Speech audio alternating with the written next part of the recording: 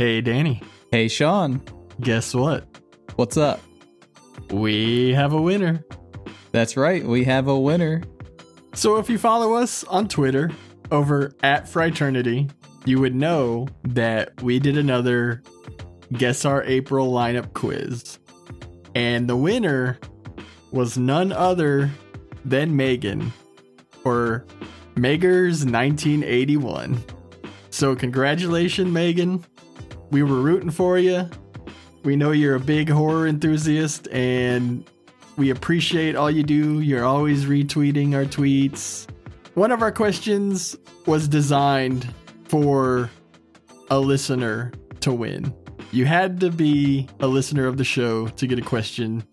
And not only did Megan get that, but other people who participated got that. And we're just so thankful to Megan and to everyone who listens to the show. Yeah, congratulations, Megan.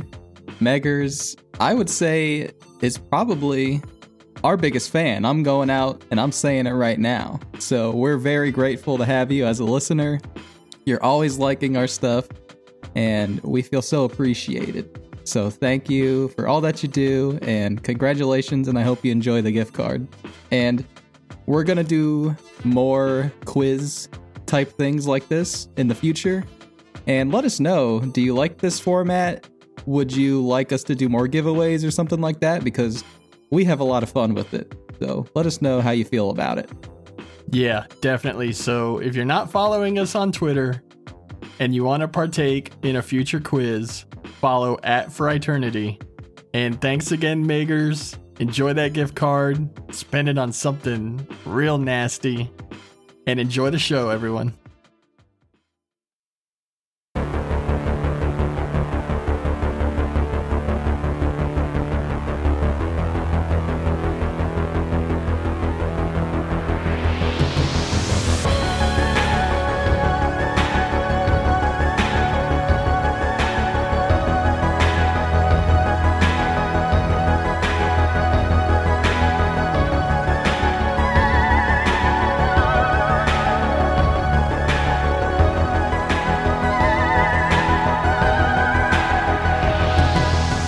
What's going on, everybody? Welcome to another wonderful episode of Fraternity. I'm your little brother Danny, and I'm here with my big brother Sean. How's everybody doing tonight? Now, if this is your first episode of Fraternity, I just want to welcome you to the show. Fraternity is a show where my brother and I go through horror films throughout history. Sean has been a lifelong horror fan and gives his fond memories, while I'm relatively new to the genre and give my fresh perspectives. If you're a returning listener, thanks for being a fan, and we hope you enjoy what we've got in store for you this week. Tonight, we're going to the year 1999 and talking about Dee Snider's Strangeland. Now, I was aware of this movie. I don't know if you owned it on VHS or what, but the image of the cover with Genevieve's sewn mouth shut has always stuck with me. So I'm really glad I finally get to see the film where that image came from. I also had no idea Dee Snider wrote and starred in this film and was completely blown away by that fact. But anyway, Sean, why don't you go ahead and give us your fond memories for Strangeland? Well, let me set the scene for you, Danny. It's 1998. We're visiting our family in Buffalo, New York, and we go to rent some movies. Now, this is a long trip, and Dad ends up letting me rent a movie not to be watched with the family, but something for me to get my horror fix in while everyone else is tucked in bed.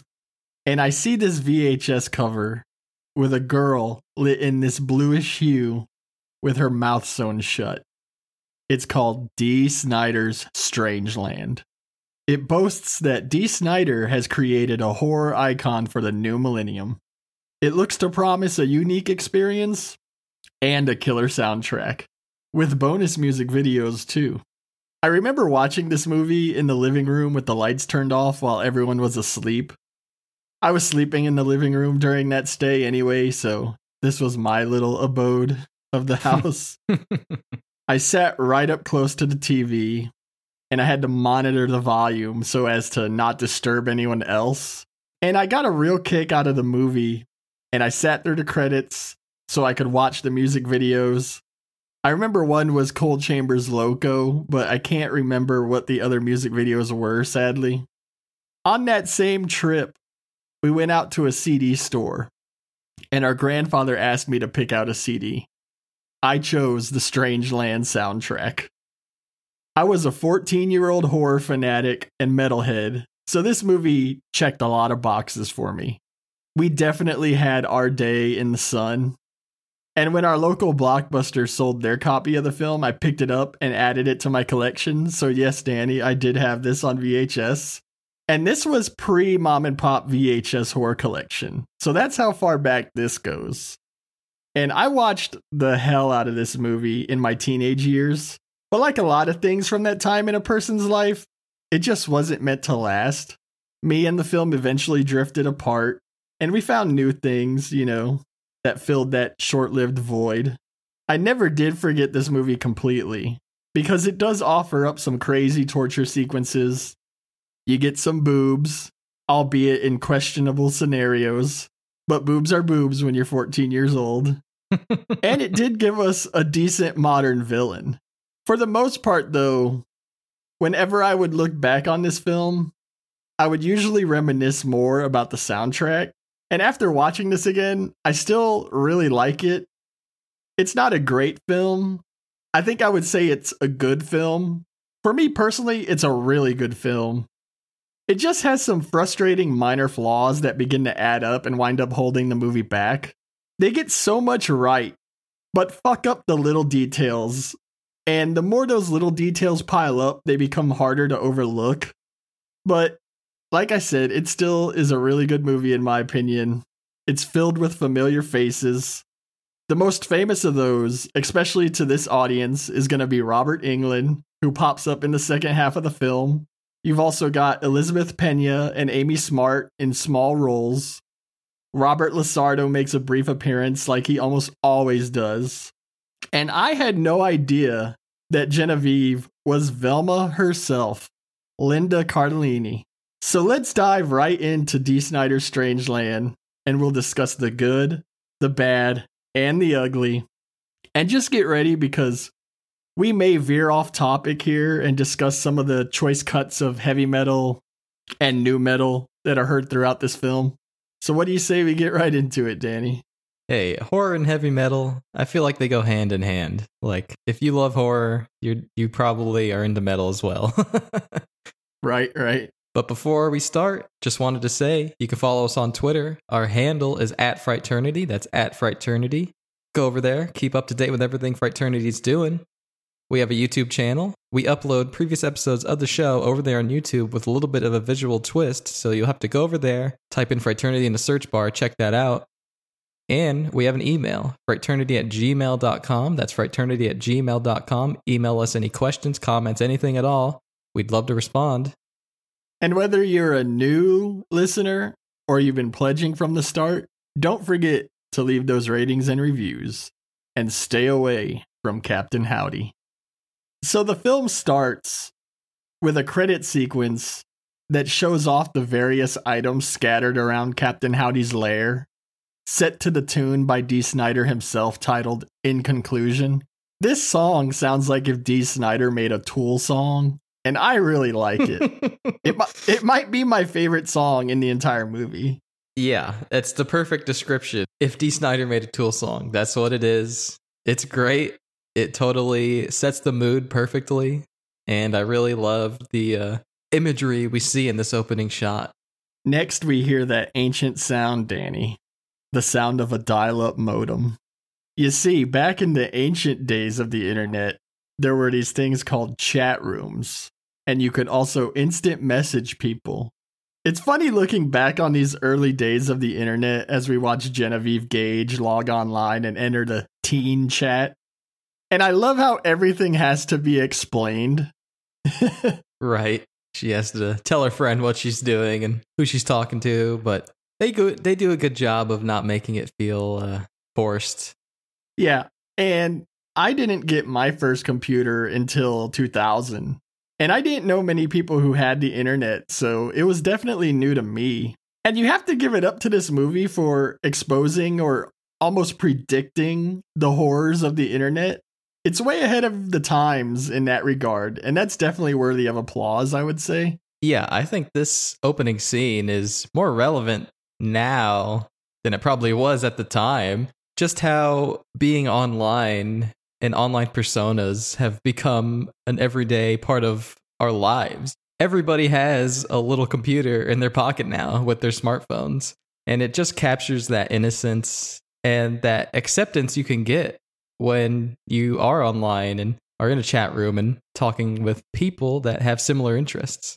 This scene is also set to the Marilyn Manson track Sweet Tooth from the album Portrait of an American Family.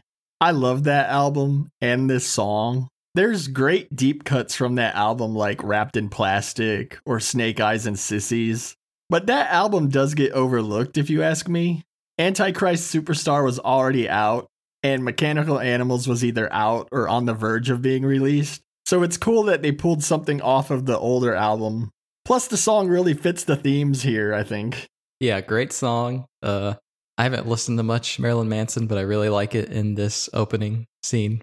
So we see Genevieve greet everyone in teen chat with her screen name, Miss Triple X, with some numbers behind it, naturally. She calls her friend Tiana over as she gets a reply from Captain Howdy. We get some more explaining the internet dialogue as the girls check out his profile. He seems like a normal dude, and they take their chat private where he invites them to his house. And we're off as we see a hand wearing a latex glove pressing enter on a keyboard. The next morning, we meet Genevieve's father, Detective Mike Gage. His wife calls him away from his crime scene photos and coffee to make him aware of the fact that Genevieve didn't come home last night. The phone rings and the wife Tony goes to answer it, hoping it's her. They're assuming she stayed at Tiana's house. And Gage sits at the desk and accidentally turns the computer monitor on, and we see that he doesn't know the first thing about computers. In fact, his disdain and persistent battle with technology is a bit of a running gag through this first half. Yeah, each time he's near a computer, he's so close to getting on, but then he has a roadblock there. Tony walks back in the room and she informs Gage that it was Tiana's mom on the phone, and it appears that she didn't come home either last night. We then cut to this rather innocuous house before cutting inside and seeing a shadowy figure doing pull-ups. We then get this awesome scene that feels heavily inspired by the Texas Chainsaw Massacre, where Genevieve runs out of the front door with this villain in hot pursuit. He ends up knocking her down the stairs with a shot to the back of the head, and we watch as he finishes his workout and begins to walk upstairs and through the halls. Seven Dust is playing, and I only point this track out because a lot of the ways that this film inserts music is by having it be shit that Captain Howdy is just blaring through his house. We see him drag the unconscious Genevieve back inside, leaving blood on the pavement. And next we get close-up shots of Genevieve as she whimpers and cries. We also get close-up shots of Captain Howdy's mouth, and we see his teeth have been shaved down and sharpened. This film isn't that shy about revealing Captain Howdy, but they do keep him mysterious and in the shadows for a while. So why don't we save a discussion on his look for the big reveal? Sure. Yeah, I do like those really close-up shots of Captain Howdy's tattoos and his piercings, and you just feel like this guy is just some towering villain. He just looks tall. He's got those huge boots. So all those shots that really capture his figure are great. But for me, I think the problems with the film have already started, and it all comes down to Gage. I just don't find him to be a good lead character. I don't find him engaging at all, really. I don't know how you feel about him, but it's definitely a struggle as the movie goes on for me to care what he goes through. Yeah, well, the next morning we see Gage at the precinct, and we see his struggles with technology expand to not being able to get his dollar into the coffee machine. But yeah, this is my biggest problem with the film also. This actor that plays Gage is just not up to the task of carrying this side of the story. Yeah, it's like, and they even try to explain it too, because later his wife is like, he's a man of steel, he doesn't show his emotions. But I don't get that from him. I don't get that he's hiding emotions. It's just such a flat performance. And I was like, have I seen this guy in anything else? And I have. He's in Heat. He's Waingro in Heat. And I'm like, he's good in that. So clearly he has acting chops. But here in Strangeland, I don't know if it's an actor problem or if it's a script problem, but Detective Gage just does not do it for me as the lead character. Yeah, his acting leaves a lot to be desired. But I don't want to put all of this on his shoulders because it isn't like he's given all that much to work with. And we know Dee Snider wrote this film. And I feel like Dee Snider had a good handle on writing certain aspects of this film. But shit like this is where you can fuck it up, right? Like, yeah, the dialogue is not there. It's very wooden, very procedural. It's garbage. And the emotions are flat because getting in the head of Captain Howdy is easy. But writing this side of the story is where even the most creative people can really get themselves into trouble. Yeah, absolutely. You know, it's not an easy task to write dialogue or even dialogue when it's from a cop whose daughter is missing. And yeah, I would say you just needed to shift around a couple things and rework the script and you would have a really good movie. Like, there's plenty there to work with. And I think the general outline is good, but it's when you pick apart the details is when you start to see the cracks. Like you said, this movie has a lot of faults that build up. Yeah, and I'll say I think Gage does get better. I think he's tolerable. He's at least able to get you to the finish line. But the thing that makes the shortcomings even more glaring is this other detective, Christian, or Detective Dipshit, whatever you want to call him. Detective Fucknuts. This guy is terrible. I'm not sure how this guy landed this supporting role, but it's like he showed up on set and forgot how to act. And he's either stiff as fuck or he's overacting, but it's never good. Oh my god. The worst thing about this movie is that they didn't kill Detective Dipshit. Like I said, it's little issues that pile up, and when you put the shortcomings of Gage with the overacting of Christian, it really drags this side of the film, you know? Because Christian is basically in every scene with Detective Gage, so he's always there, and it's just like, oh man, just please stop. Please. What are you, my dad or something? So back home, Tony's sister and niece arrive to comfort them, and Gage's niece Angela finds him sitting in front of Genevieve's computer, and she asks him if he ever goes online and attempts to explain the intricacies of the internet and chat rooms to him. And he asks her if girls, including Genevieve, ever go out on dates with these men they meet online, to which Angela replies in the affirmative. And it's the tiniest of leads for Gage to attempt to work with. Now, I had to do a bit of research here, because I wasn't sure how to truly explain the character of Captain Howdy. And according to Wikipedia, he's part of the modern primitive subculture.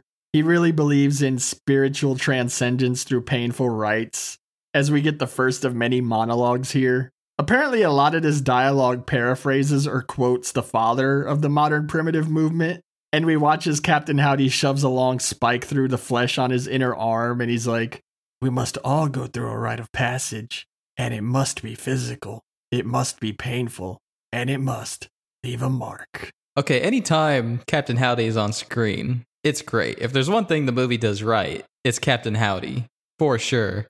And I love the little monologues. What they have to do with the movie and the larger themes, I'm not sure, but it's just fun to watch Dee Snider really dive into this character, and he does a really great job. Apparently, this movie really pissed off a few people in the body modification scene, Danny, for the representations we get here. It just proves yet again that the one true constant in regards to all the people on this planet is the ability to be offended by something. No one's saying you're all freaks, okay? It's just this fictional character. Relax. And over on the other side of town, we see some divers in a lake. They're hooking a car they found submerged up to a tow truck as Gage and Christian wait nearby. And this tow truck driver is blasting Kid Rock's "Fuck Off." Say what you will about Kid Rock. I can't say that I'm a fan, but I did have his breakthrough album, like a lot of people did back then. And buried on the back half of that album is this song, Fuck Off, with a guest spot by none other than Eminem. I can still get down with the 3 singles released off of Devil Without a Cause, but if there's one Kid Rock song you should still check out today, it's this one. You've got 2 hungry musicians from the Detroit area on the cusp of stardom, and they're just dropping bars over a banger here. But like Christian says, Danny, kill that music. They pull this vehicle out of the lake and inspect it, and it's Tiana's car. They pop the trunk open and catch this whiff of death and can see a body underneath a blanket. And see, this shit here is good when Gage is obviously concerned by the real chance that this could be Genevieve. Yeah, there's some good tension as we see the car pulled out of the water. He's investigating, looking inside the windows, and we get that slow reveal of what's inside the trunk. So yeah, there's definitely some good bits here and there. Yeah, they pull that blanket and discover Tiana's bloated corpse. Really nasty work here as her eyes are all puffed out from the swelling, her mouth still sewn shut, and Gage makes the positive identification. And Christian notices a giant septum spike in the trunk. And as luck would have it, the tow truck driver just so happens to be a body art enthusiast. And he informs the detectives on what a monster of a septum spike that gnarly piece of equipment really is. I love this tow truck driver. Just how he goes on explaining the modern primitive culture, and he just happens to be there. It's just so goofy, but it's so great. I love it. Yeah, this is Robert Lasardo. He's been in a lot, but it's almost always bit parts like this, but he always delivers. Like, he's out acting our 2 leads here, you know? Right, yeah, exactly. People will remember him from a pretty vicious scene in Human Centipede 3. But he tells them about this club called Xibalba, and that's where our detectives head next. And if there's one band that got a bump from this film, it has to be Bile. Not that they ever gained stardom, but they're still out there making music today. And here we see them on stage in their crazy makeup banging out their song In League, as we see a cavalcade of goths, punks, and just plain freaks having a hell of a good time. These were my people, Danny. You know, sometimes I feel like this movie is just a vehicle for the music. And there's nothing wrong with that, okay? There is nothing wrong with that. It's fine. But sometimes the scenes just feel a little empty. You know what I mean? This scene doesn't really do much for me until we get to see Captain Howdy a little later on. Oh, come on, man. You've got the goth chicks with their braided green hair. You've got punk rock dudes with spiked hair pumping their fists. Leather boys and bondage freaks. There's even that weird dude on the table that looks like Flea from Red Hot Chili Peppers having a Flea-like spaz session on the table. I love this shit. And you're right about the music, though. And it's kind of sad because this era of movie is kind of dead, you know, where there were soundtracks like this. Like, even if you want to look at animation in that time period when it would get released over here, they'd load it with like new metal bangers, you know what I'm saying? Right. It's definitely a relic, you know, it's a product of its time. And I think it helps appreciate it a little more because you don't get just these wild soundtracks like this anymore. Yeah, totally. Like I said, nothing wrong with it. I do appreciate it for sure. A very music-centric film. It's something lost today. We need more people kicking out some banger soundtracks and giving more rep to some unknown bands. Yeah, it feels like Dee Snider because it's a good mix of heavy metal and new metal. And I feel like Dee Snider was like throwing some promotion at things he liked, you know? Totally. Gage ends up realizing they should cut their losses, noting it would be like trying to find the owner of the glass slipper. And Christian notes that it's a real room full of Cinderellas. But as they leave, we see that the real party is hidden. And the real modern primitives are in their own section of the club. And we see Captain Howdy doing a chest suspension. And the other gathered members suggest pulling him down as he hangs from the hooks unresponsive. We hear a guy say, "You said to let him hang." But these people may be into some strange shit, but they're not in the practice of killing people or letting people die in their presence. And when Captain Howdy comes to on the floor, he's not too happy. He suggests wanting to have died, and he chokes this guy out when he says they thought he was dead. He talks about experiencing the small death or a near-death experience. He says he was crossing the abyss. He was almost there, Danny. He was almost there. I love that he's mad and he chokes that guy. Why am I alive? If he had died, what was going to happen to all those poor hostages he has? Who knows? Back at the precinct, Gage's superior discusses Tiana's coroner's report with him, and they note that she was dead for 72 hours. They discovered all the non-life-threatening puncture wounds on her face, breasts, and genitals, but they conclude that she died of a heart attack due to a congenital heart defect. But the fact remains that she was tortured, and Gage has to get busy if he's going to save Genevieve from this cruelty. We then see Captain Howdy blasting Snot's song Absent as he makes his way to the computer. There are 2 rare tracks on the soundtrack by late 90s bands that are must listen. One is Absent by Snot, and the other is Marmalade by System of a Down. The System of a Down song doesn't get a very prominent spot in the film, so I thought we could talk about that one here because that song is pretty rare, and it's great, and it's before Toxicity, so it really has that self-titled album sound going for it. Yeah, it almost is like a bridge between the two sounds of the self-titled and Toxicity. I always loved that song. System of a Down was like my favorite band in high school, middle school, and high school. And I listened to them all the time. I had all those rare tracks, all those demo tracks. But Marmalade was one of my favorites, and it was very nice to see it here. Had no idea it was in a film.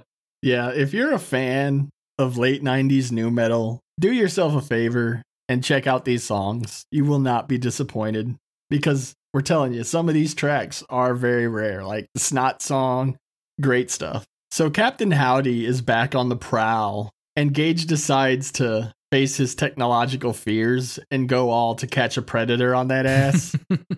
He calls his niece to the precinct to help out, and luckily they get a break when an IT worker calls them back with information on who Genevieve last talked to online. He tells the detectives he has the screen name, but the user has used a stolen credit card and false personal information, so they're basically a ghost. And after we get this terrible meltdown by Christian, Gage takes the information down, and Angela quickly finds Captain Howdy. Don't ever do that to me again. Oh my god. Oh. Captain Douche. Why did we not get to see this guy get his dick pierced? Come on, that's the first rewrite I would do. You gotta kill Christian. Anyway, Angela does quickly find Captain Howdy in teen chat. And I love the drama when they realize they're probably in the same digital space as Genevieve's abductor. He's like, there he is. But it's just like a name in a chat room. Yeah, I like this scene though. It very much captures that early internet presence. It's like, there he is, but how do you get him? How do we lure him out? Yeah, they try to lure Captain Howdy into inviting them to a party, but unfortunately for them, he has his eye on their profile when they make some convenient changes to relate to him, but they do receive an instant message from them inviting them to a party. We then get this great bit where we watch SWAT members and the detectives enter a house while Captain Howdy prepares to pierce this poor guy's dickhead. So we see that he's not discriminate in his quest to offer enlightenment. And this is kind of the first bit where we get to see the extent of this torture room. And this is some modern day Marquis de Sade shit going on here. Ah, the Ampellang. Now that's a piercing. Blood squirts everywhere. We see Genevieve locked in this upright cage, and it becomes pretty clear that she's been raped because Captain Howdy's used his Ampellang on her, Danny. Ooh. Now, does this guy's expression sell the horror of getting your penis pierced against your will, or what? Yeah, hats off to this guy for selling it. Getting your dickhead pierced. His eyes light up. Ah! He can't scream though, mouth sewn shut. But ooh, looks painful, man. And all the while, that SWAT team runs up the stairs of this house, only to find a really old dude boning his old lady. I mean, he was going to Pound Town, Danny. Did we really have to see the 90-year-olds having sex? Yes. I love how you see him doing his like hyper hump for a split second. Like he's going in on that pussy. Yeah. And then he's like, he looks like a dog with a toy. And then he turns over as the cops are all surrounded and he's like, my medicine. Oh, my heart. Yeah, dust was flying off them crotches, dude. And you know how it goes. 1 minute you're boning your old lady. Next minute you've got rifles aimed at you and you're about to die. And then the scene ends when we see that Captain Howdy has his victims hooked up to catheters, and we watch as Genevieve pisses into a bedpan below. And if you know Chekhov's gun principle, yes, that bedpan will indeed come into use later. Gage ends up sleeping in his car on that street, and the next morning he plugs his laptop in and begins to receive taunting instant messages from Captain Howdy. And eventually the instant messages turn into audio messages. But in one of the audio messages, Gage notices a nearby barking dog is present in the audio and realizes the house is across from where they were set up. So this scene just feels so sloppy to me. It's like, is Captain Howdy trying to give himself up? Like, why did he lead them to a house that was right next to him? It just feels like so convenient, you know? I'm just like, I don't get it. I don't know. Yeah, part of me thought, like, did he want to watch to confirm they were cops? But yeah, that seems pretty stupid. And then he was busy piercing dicks, wasn't he? So Gage heads into the back of the house, and speaking of sloppy, he discovers this trash bag full of needles. So it's pretty clear that this is the right house. And he manages to break in and sneak upstairs, where he finds the 6 victims, including his daughter.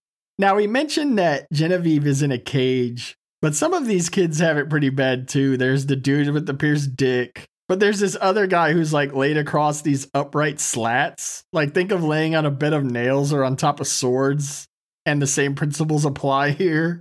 We've got some girl in some kind of rope bondage. There's another chick in there, and then there's a boy in a classic pillory. It's definitely a house of horrors. Yeah, it's some really creative torture devices here, so it's cool. Gage finds Genevieve and attempts to free her, but he's losing his composure, and she notices Captain Howdy sneaking up on her dad. She attempts to alert him, but he takes a blow to the back of the head that knocks him out for a moment. He also drops the gun, and when he comes to, he gets the full-on look at Captain Howdy. So what do you think of this look in its full glory here? Oh, I love it. We get this awesome towering shot of Captain Howdy. I love the red hair. I love the tattoos. I love the leather pants and boots. Like you said earlier, I think we got a pretty decent horror villain that, in my opinion, stands the test of time design-wise and character-wise. I can't really think of anything similar to him, so I really enjoy it. Anytime Captain Howdy's on the screen, it's great stuff. Yeah, let's break it down a little if you haven't seen it. So one side of his body, just one half, is completely covered in tribal tattoos. From his legs all the way to his head, where he's got some Gene Simmons shit going on around his eye. He has that long red hair. He's got this xylophone of barbells pierced through the other side of his chest.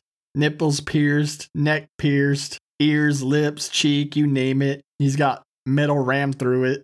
And the piercings on his face come in 3. He's really thought his look out, you know. He may be about enlightenment, but there's some vanity there. Yeah, I love the look too. I think it still holds up. Awesome stuff. This is the last person you want to be talking to online. Like, this was before internet predators were really the thing, and they created the worst possible internet predator you could imagine. Yeah, they do a really good job of making you not want to go into a chat room and talk to anonymous people. Gage crawls for his gun, but Captain Howdy drags him backwards. And Gage grabs that bedpan and smacks Howdy across the face with it, getting that urine all over him. Then Gage grabs the gun and shoots Captain Howdy through his leg. And he rushes over and places the gun under his chin, begging for him to give him a reason to splatter his brains. He ends up handcuffing Captain Howdy and shoves him to the ground so he can tend to his daughter. And we watch as Captain Howdy sits upright and taunts them by saying, "I've never been afraid of anything in my whole life. Do you know why? Because I wish I was dead." And Gage takes "put a sock in it" literally as he shoves one in Howdy's mouth and informs him that he wishes he was dead too. He frees Genevieve and gets her out of there as he tells her he needs to help the others. So our sadistic internet predator is captured halfway through the film. So where could we possibly go from here? Let's go ahead and explain the giant twist this film has in store for us, and then I'd love to hear your thoughts and surprise, if any, as to where this movie ended up going. Sure. We overhear news reports and see newspaper headlines that reveal to us that Carlton Hendricks, the man known as Captain Howdy, was found mentally incompetent. The defense argued that the death of Tiana was unintended, which I guess there is an argument to be made there. It is an interesting fact that, as far as we know for most of this film, Captain Howdy doesn't kill his victims. But one could argue that what he does is far worse than death. We learn that Zabalba has been closed down after public outcry, so good riddance. And wouldn't you know it, Carlton Hendricks winds up being found not guilty by reason of insanity. And after 4 short years in a mental institute, he's deemed fit for release. He's diagnosed as a schizophrenic with a chemical imbalance, and the medication is working. So what did you think? Did you see this coming? No, I did not. This hit me by complete surprise. And, I love when movies have the balls to do something different and really change it up in the midpoint here. And Strangeland does that, for sure. I'm not entirely convinced that it was for the betterment of the movie. There is a lot that I like in the second half. Arguably, the second half might be a little stronger than the first half, but there's also a few things here and there that are, again, a little sloppy. But one thing's for sure, I do love how they dress up Captain Howdy, now addressed by his real name as Carlton Hendricks, and they just make him look as nerdy as possible. He's got that long brown hair, the obvious wig. He wears a cardigan and long pants and glasses and makeup to cover his old tattoos. It's really funny and goofy, but it all works somehow. Yeah, I think this attempts to put Captain Howdy into a more classic villain mold, like a sympathetic monster. And on some levels, I think it does work. On some, it doesn't. But it's definitely an interesting twist here. And yeah, I love when we see the brief scenes of Carlton's life at the Institute. And he does look so meek and timid. And if you ask me, it's pretty apparent that he is dealing with quite a bit of regret over what he's done. Yeah, I also like that aspect too of there's the question, is the villain just tricking everybody and is going to go back to his old ways as soon as he gets out? And the movie does play with that question a little bit, but ultimately the answer is Carlton Hendricks, Captain Howdy, was fixed with the medication and the therapy. So it is very interesting. It's an interesting take on all of this. And yeah, I give it props just for doing something different. Awesome. Yeah, we see Carlton Hendricks get released and return home, and it's been vandalized in all the ways you might expect. But we then cut to Genevieve arriving home from school, and she calls out to her parents, but is startled by the sound of Captain Howdy's voice. And she runs from him and starts running up the stairs as he pursues her. And this is all shot from the point of view of Captain Howdy. And he tosses her on a bed and begins tearing her clothes off as she helplessly struggles before waking up from this nightmare. She cries out for her dad. We see Gage rush in to comfort her. So despite first appearances, we see that Genevieve is still struggling with the trauma. This is the one scene where I did feel Gage did love his daughter when he rushes in and caresses her after she had her nightmare. I'll also say that this is another aspect of the film that in more recent times has started to bother me. because Linda Cardellini does great with everything that she's given to do here, but she really isn't given much to do besides playing a helpless victim. And she was set up at the beginning of the film as our final girl. But then we just see her get put in a cage for half of the film. And spoiler alert, she gets kidnapped and tortured again. And I understand the story that this film is trying to tell.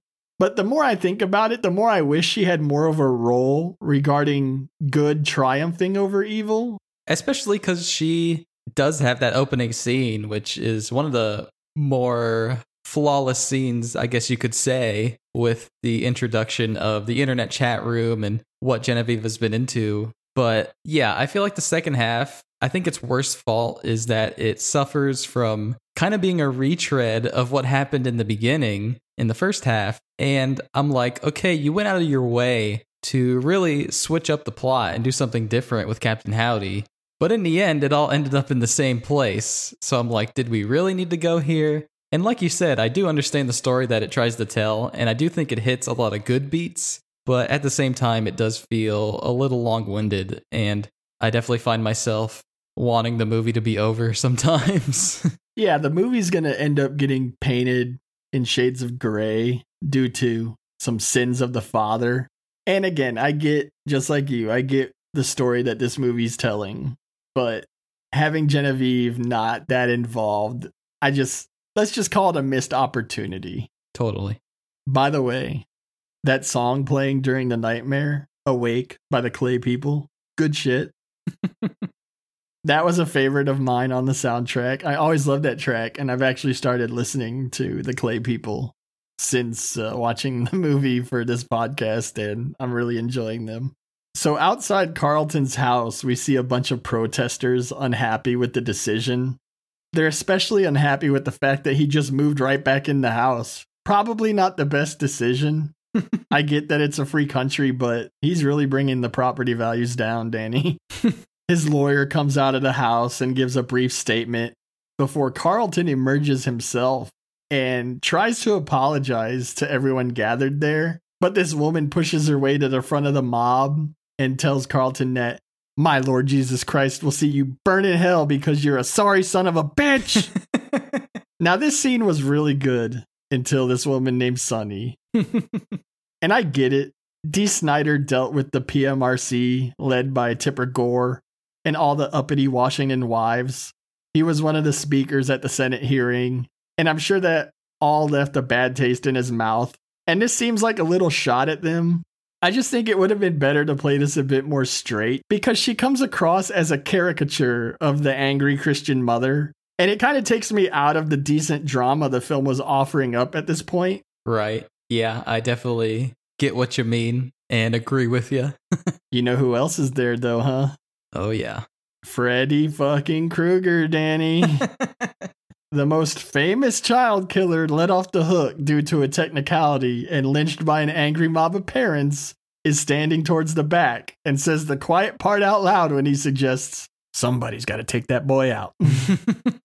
We then see Jackson, the character played by Robert Englund, getting drunk at home. And after he watches the news, he gets it in his head that Captain Howdy has his daughter. Even after suggesting himself that she was probably out humping some football player. I love Robert Englund here. He's so great, especially playing this character. Such a redneck prick. Who are you to tell me when I can stop drinking? Give me the phone, woman. He organizes this posse to go after Carlton. And as he organizes this lynch mob, we do see that his daughter is just out screwing some high school burnout in a motel room. Does this dude get put in a fuck coma or what? He was out as soon as that semen left his body. I was looking through IMDb, and that is that girl's one film credit, and I feel kind of bad for her that's it. Anyway, Jackson and the boys break into Carlton's house and start to beat the shit out of him and question him about where Jackson's daughter might be. They drag him out of the house and throw him into their vehicle, and he stares out the window as he's pressed up against the glass with this bleeding nose, and we see that Gage is parked right across the street, and he watches this happen as Carlton looks at him in search of mercy, but Gage just sits there. He even picks up his radio, but tosses it aside.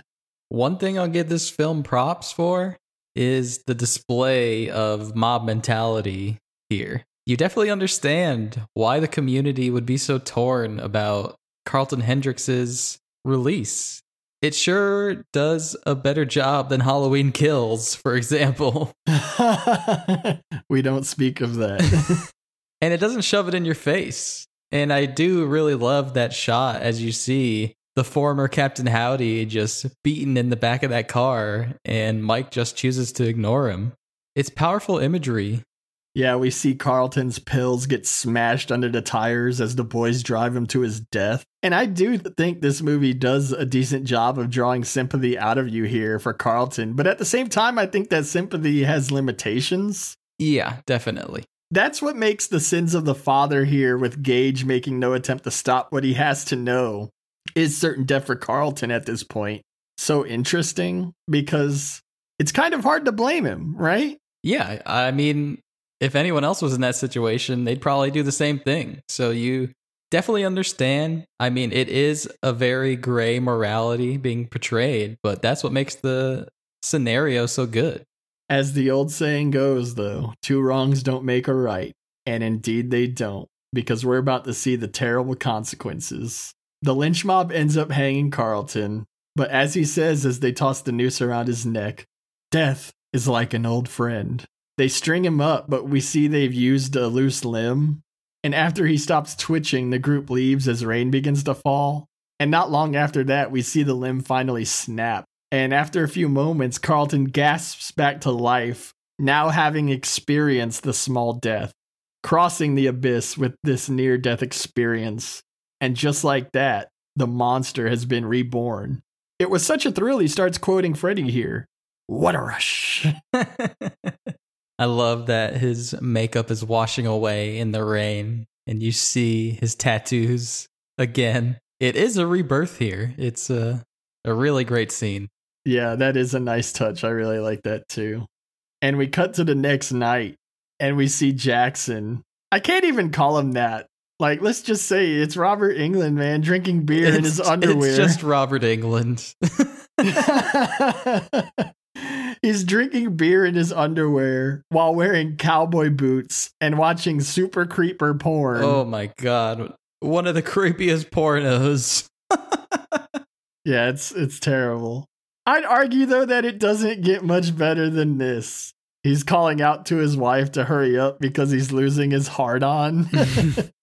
And all of a sudden, his wife appears.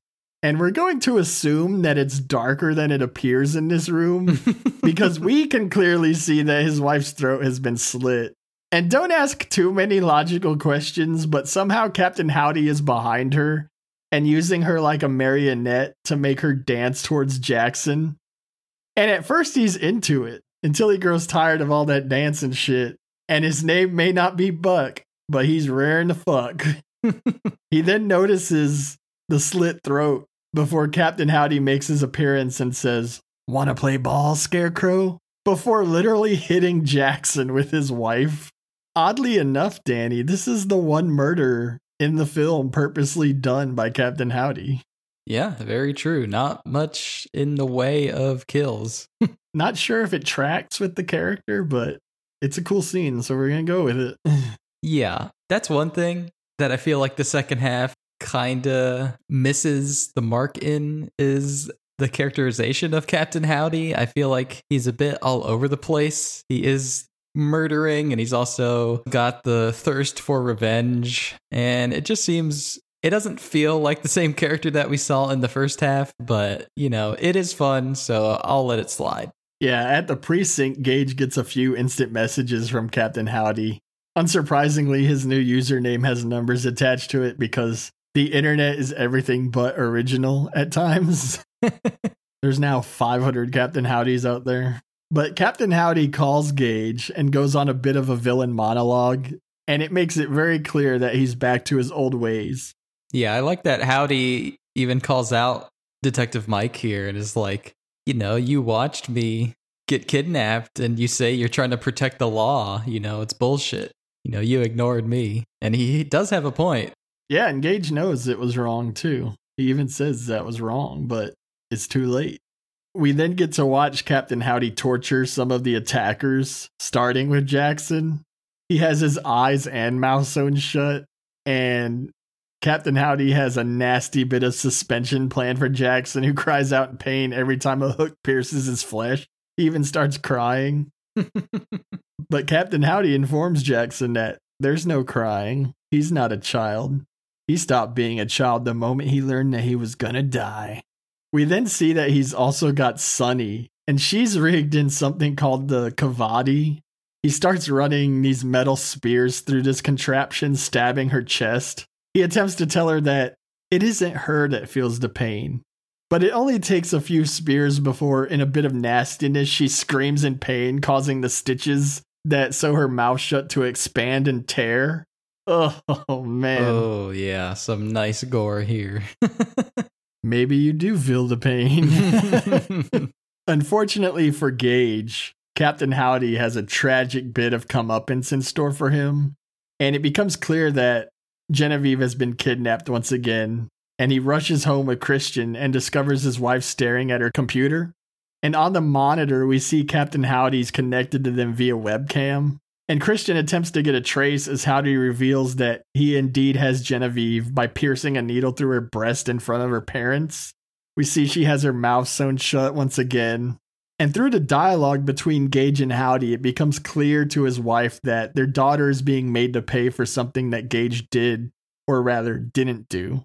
Yeah, I really like the sequence with Captain Howdy on the video chat torturing Genevieve. It's really well done. It almost feels like a precursor to internet gore videos or Live Leak or even ISIS videos. You know, there's something about the internet and violence that is so intertwined, and this movie somehow captures that and kind of predicts it again, too. This making a lot of predictions with this film. It's great stuff. I didn't even know they had webcams already. But yeah, great points. Definitely, man. And not long after that, we see two cops responding to a break-in. And these poor guys discover the new victims of Captain Howdy. And it's a plethora of forced body modifications set to Head PE's wonderfully appropriate chorus from the song Serpent Boy. Take a look around indeed, right? Yeah. System of a Down was my number one, but Head PE in middle school and high school were my number two. I loved their first three albums. I listened to them all the time. I learned about them from you. I think you had their CD and you were playing it in your car. And I heard the song Swan Dive and I was like, man, this song kicks ass. And so I got really into them. And now they have like a million albums and I haven't listened to them in so long. But, you know, my love for Head PE is still there. This movie definitely reminded me of it. Yeah, it's well utilized in the film here. We see a guy literally crucified. This other guy is hanging upside down. I'd say he's the lucky one.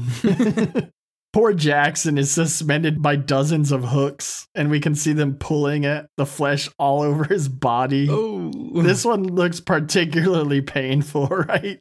Yeah, they should have burned him, you know? Wink, wink. Or is that too obvious?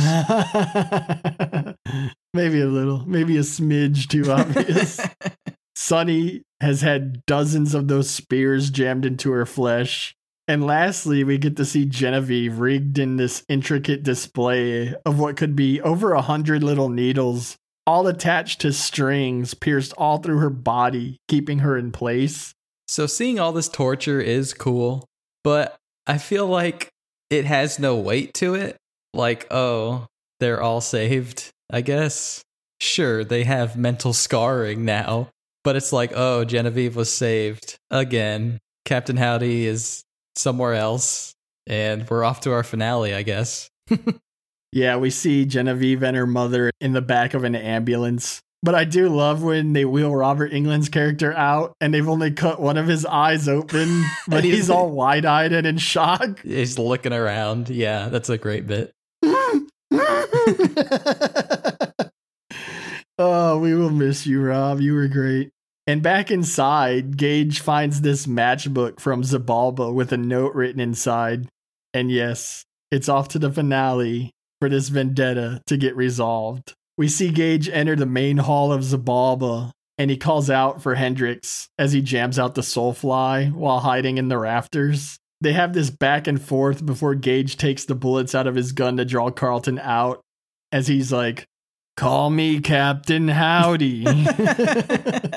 And Gage finally gets under Carlton's skin, and he comes down threatening to beat the dog shit out of him. I'm not sure why it's dog shit. Would have seemed more fitting just to call it shit.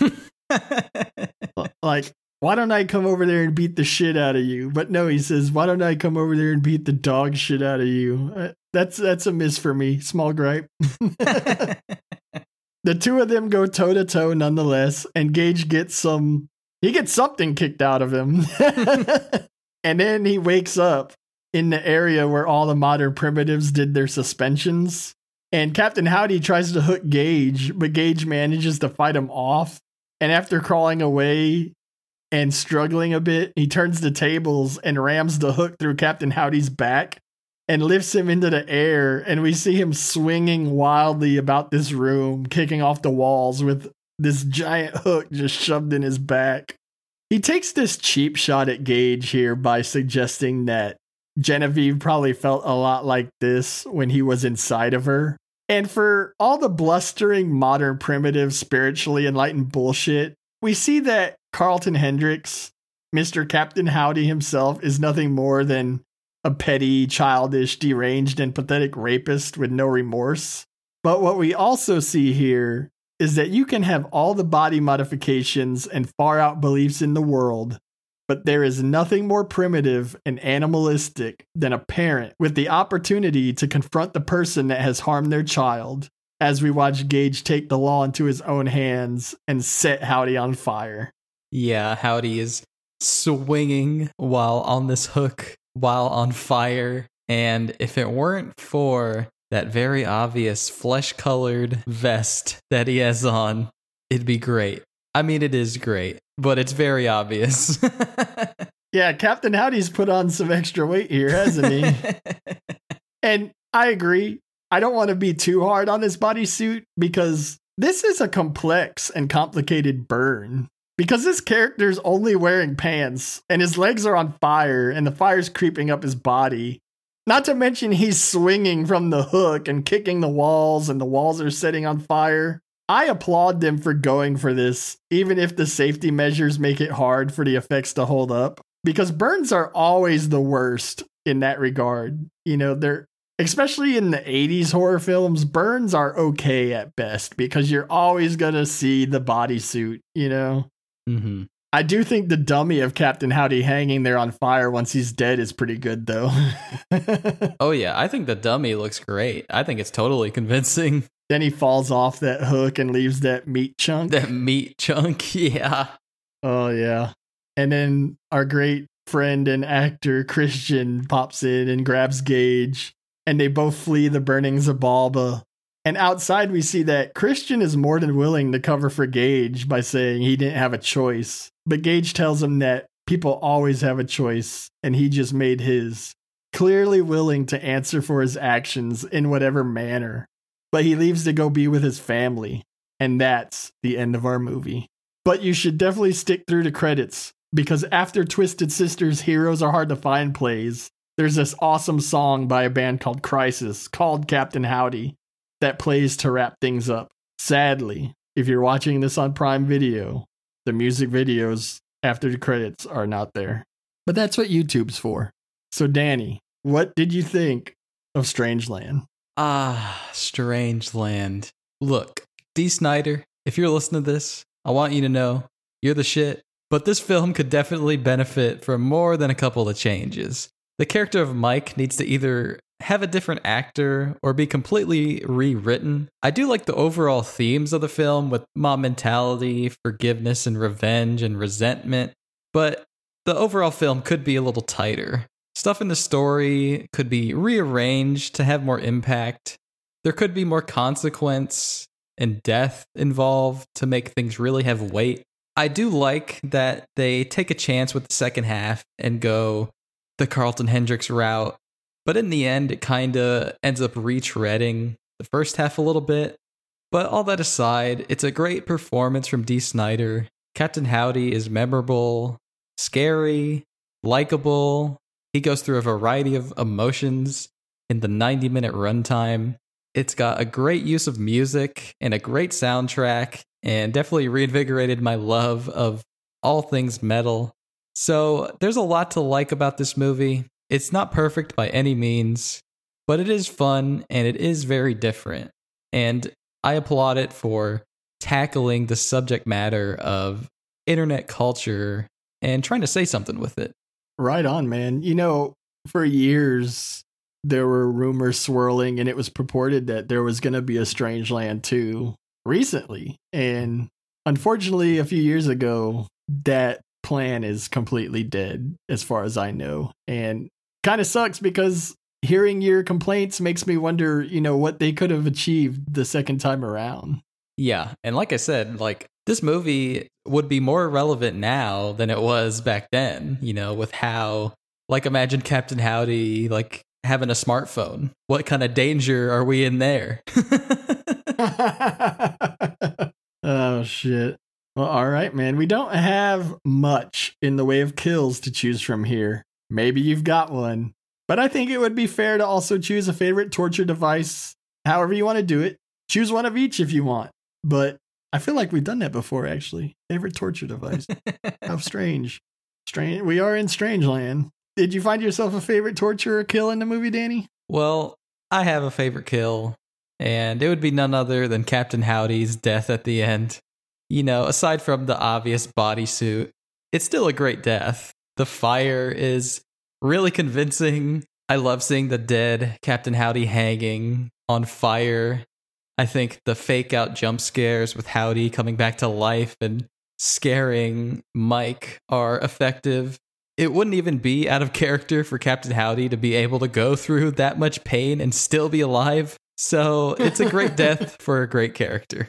Well, as much as I like the torture of Jackson and Sonny, and as striking of an image the final torture of Genevieve is, I too am going with the swinging and burning death of Captain Howdy. I really have problems with that line when he says, "This is how Genevieve might have felt when I was inside of her." And not just for moral reasons. I just find it to be completely out of character with this villain. But maybe that's the point. I'm really not sure, but I find it to be wildly immature. Yeah, like I said, I feel like Captain Howdy loses a bit of that mystique and a bit of characterization in the end here, and he just kind of becomes a generic asshole villain. I just wanted better for him, I guess, you know? Yeah, I do love how he's got the hook in his back and he's swinging back and forth the entire time. And like we've already talked about, burns are never easy. They look bad in a lot of classic 80s horror films too. But bravo for taking the risk and trying to deliver a unique and complex burn here, because this could not have been easy. It never looked great, but it also didn't look as bad on VHS as it does now in high definition. You could see the padding and the weight gain, but the bodysuit blend was a little harder to notice. Plus, who doesn't love a good meat chunk? Hey, some films, I think, would benefit from being seen on VHS sometimes. Oh, yeah. And look, let's go ahead and give a tip of the hat to the film's torture bits as well, because people talk about how this film kind of predicted the whole crazy internet predator thing before it was really a thing. But you could argue that this film is torture porn before that really took off and became a brand new subgenre. You know, here it is in 98, 99, before Saw, before Hostel, before any of that. Yeah, good point. Good point. Can't refute that. All right, man. Well, how about a favorite scene? So my favorite scene is when Carlton Hendricks is hanged. So this scene definitely has the strongest thematic relevance in the film, you know, with the angry mob kidnapping Hendricks, well within their right to be mad that he got released. And I love that we see Mike just watching Hendricks getting beat and just chooses to do nothing, making that choice, having that morally gray area. It's the only time where I feel there's moral ambiguity within the characters. And again, Captain Howdy's rebirth almost is just awesome as this storm comes about. and be it divine intervention, this tree branch breaks, and we see Captain Howdy resurrected with bloodlust. Great choice. Yeah, that's a fantastic scene. It's what leads us into the final half of the movie. Take it as you will, but yeah, wonderful choice, man. Well, how about you, Sean? Favorite scene of Strangeland? Well, I have to say that I feel like we've been having duplicate picks more often recently. Mm-hmm. And I am so glad, because I was so afraid you were going to take the wanna play ball scarecrow scene from me. That scene's just, it's a little bit too much on the goofy side for me. Yeah, I just think it's very memorable. I really like it. I'm not knocking the rest of the film. The torture reveals in the house and in that other location are awesome. But nothing compares to Robert Englund playing a total sleazebag getting ready to pork his wife while wearing cowboy boots and underwear. It starts off uncomfortably creepy, all while being absolutely hilarious. And winds up being a pretty good horror sequence, if you ask me. Never mind how implausible it may be, the imagery is creepy and awesome when Captain Howdy uses Jackson's wife like a blood-soaked marionette. And I love how we, the viewer, can clearly see what's going on, but it is not apparent to the joyous and horny Jackson. Add in that moment of realization and a Wizard of Oz quote, and you've got one hell of a scene. And when is the last time you saw someone get clobbered by a corpse? I will say, too, that Captain Howdy licking the arm of the fresh cadaver is a nice touch. So I guess that's another thing he's into. It's just more fun when we have two different picks. Yep. If you had picked it, I wasn't going to take it. I want you to be honest, Sean. We can have similar picks. Alrighty, man. Well, that was Strangeland. That was the beginning of April. And stay tuned, because we're bringing you fantastic movies, not just all month long, but all year long. So stay away from Captain Howdy, everyone. And we'll see you next time. Thank you for listening, and tune in next week. We'll see you next time.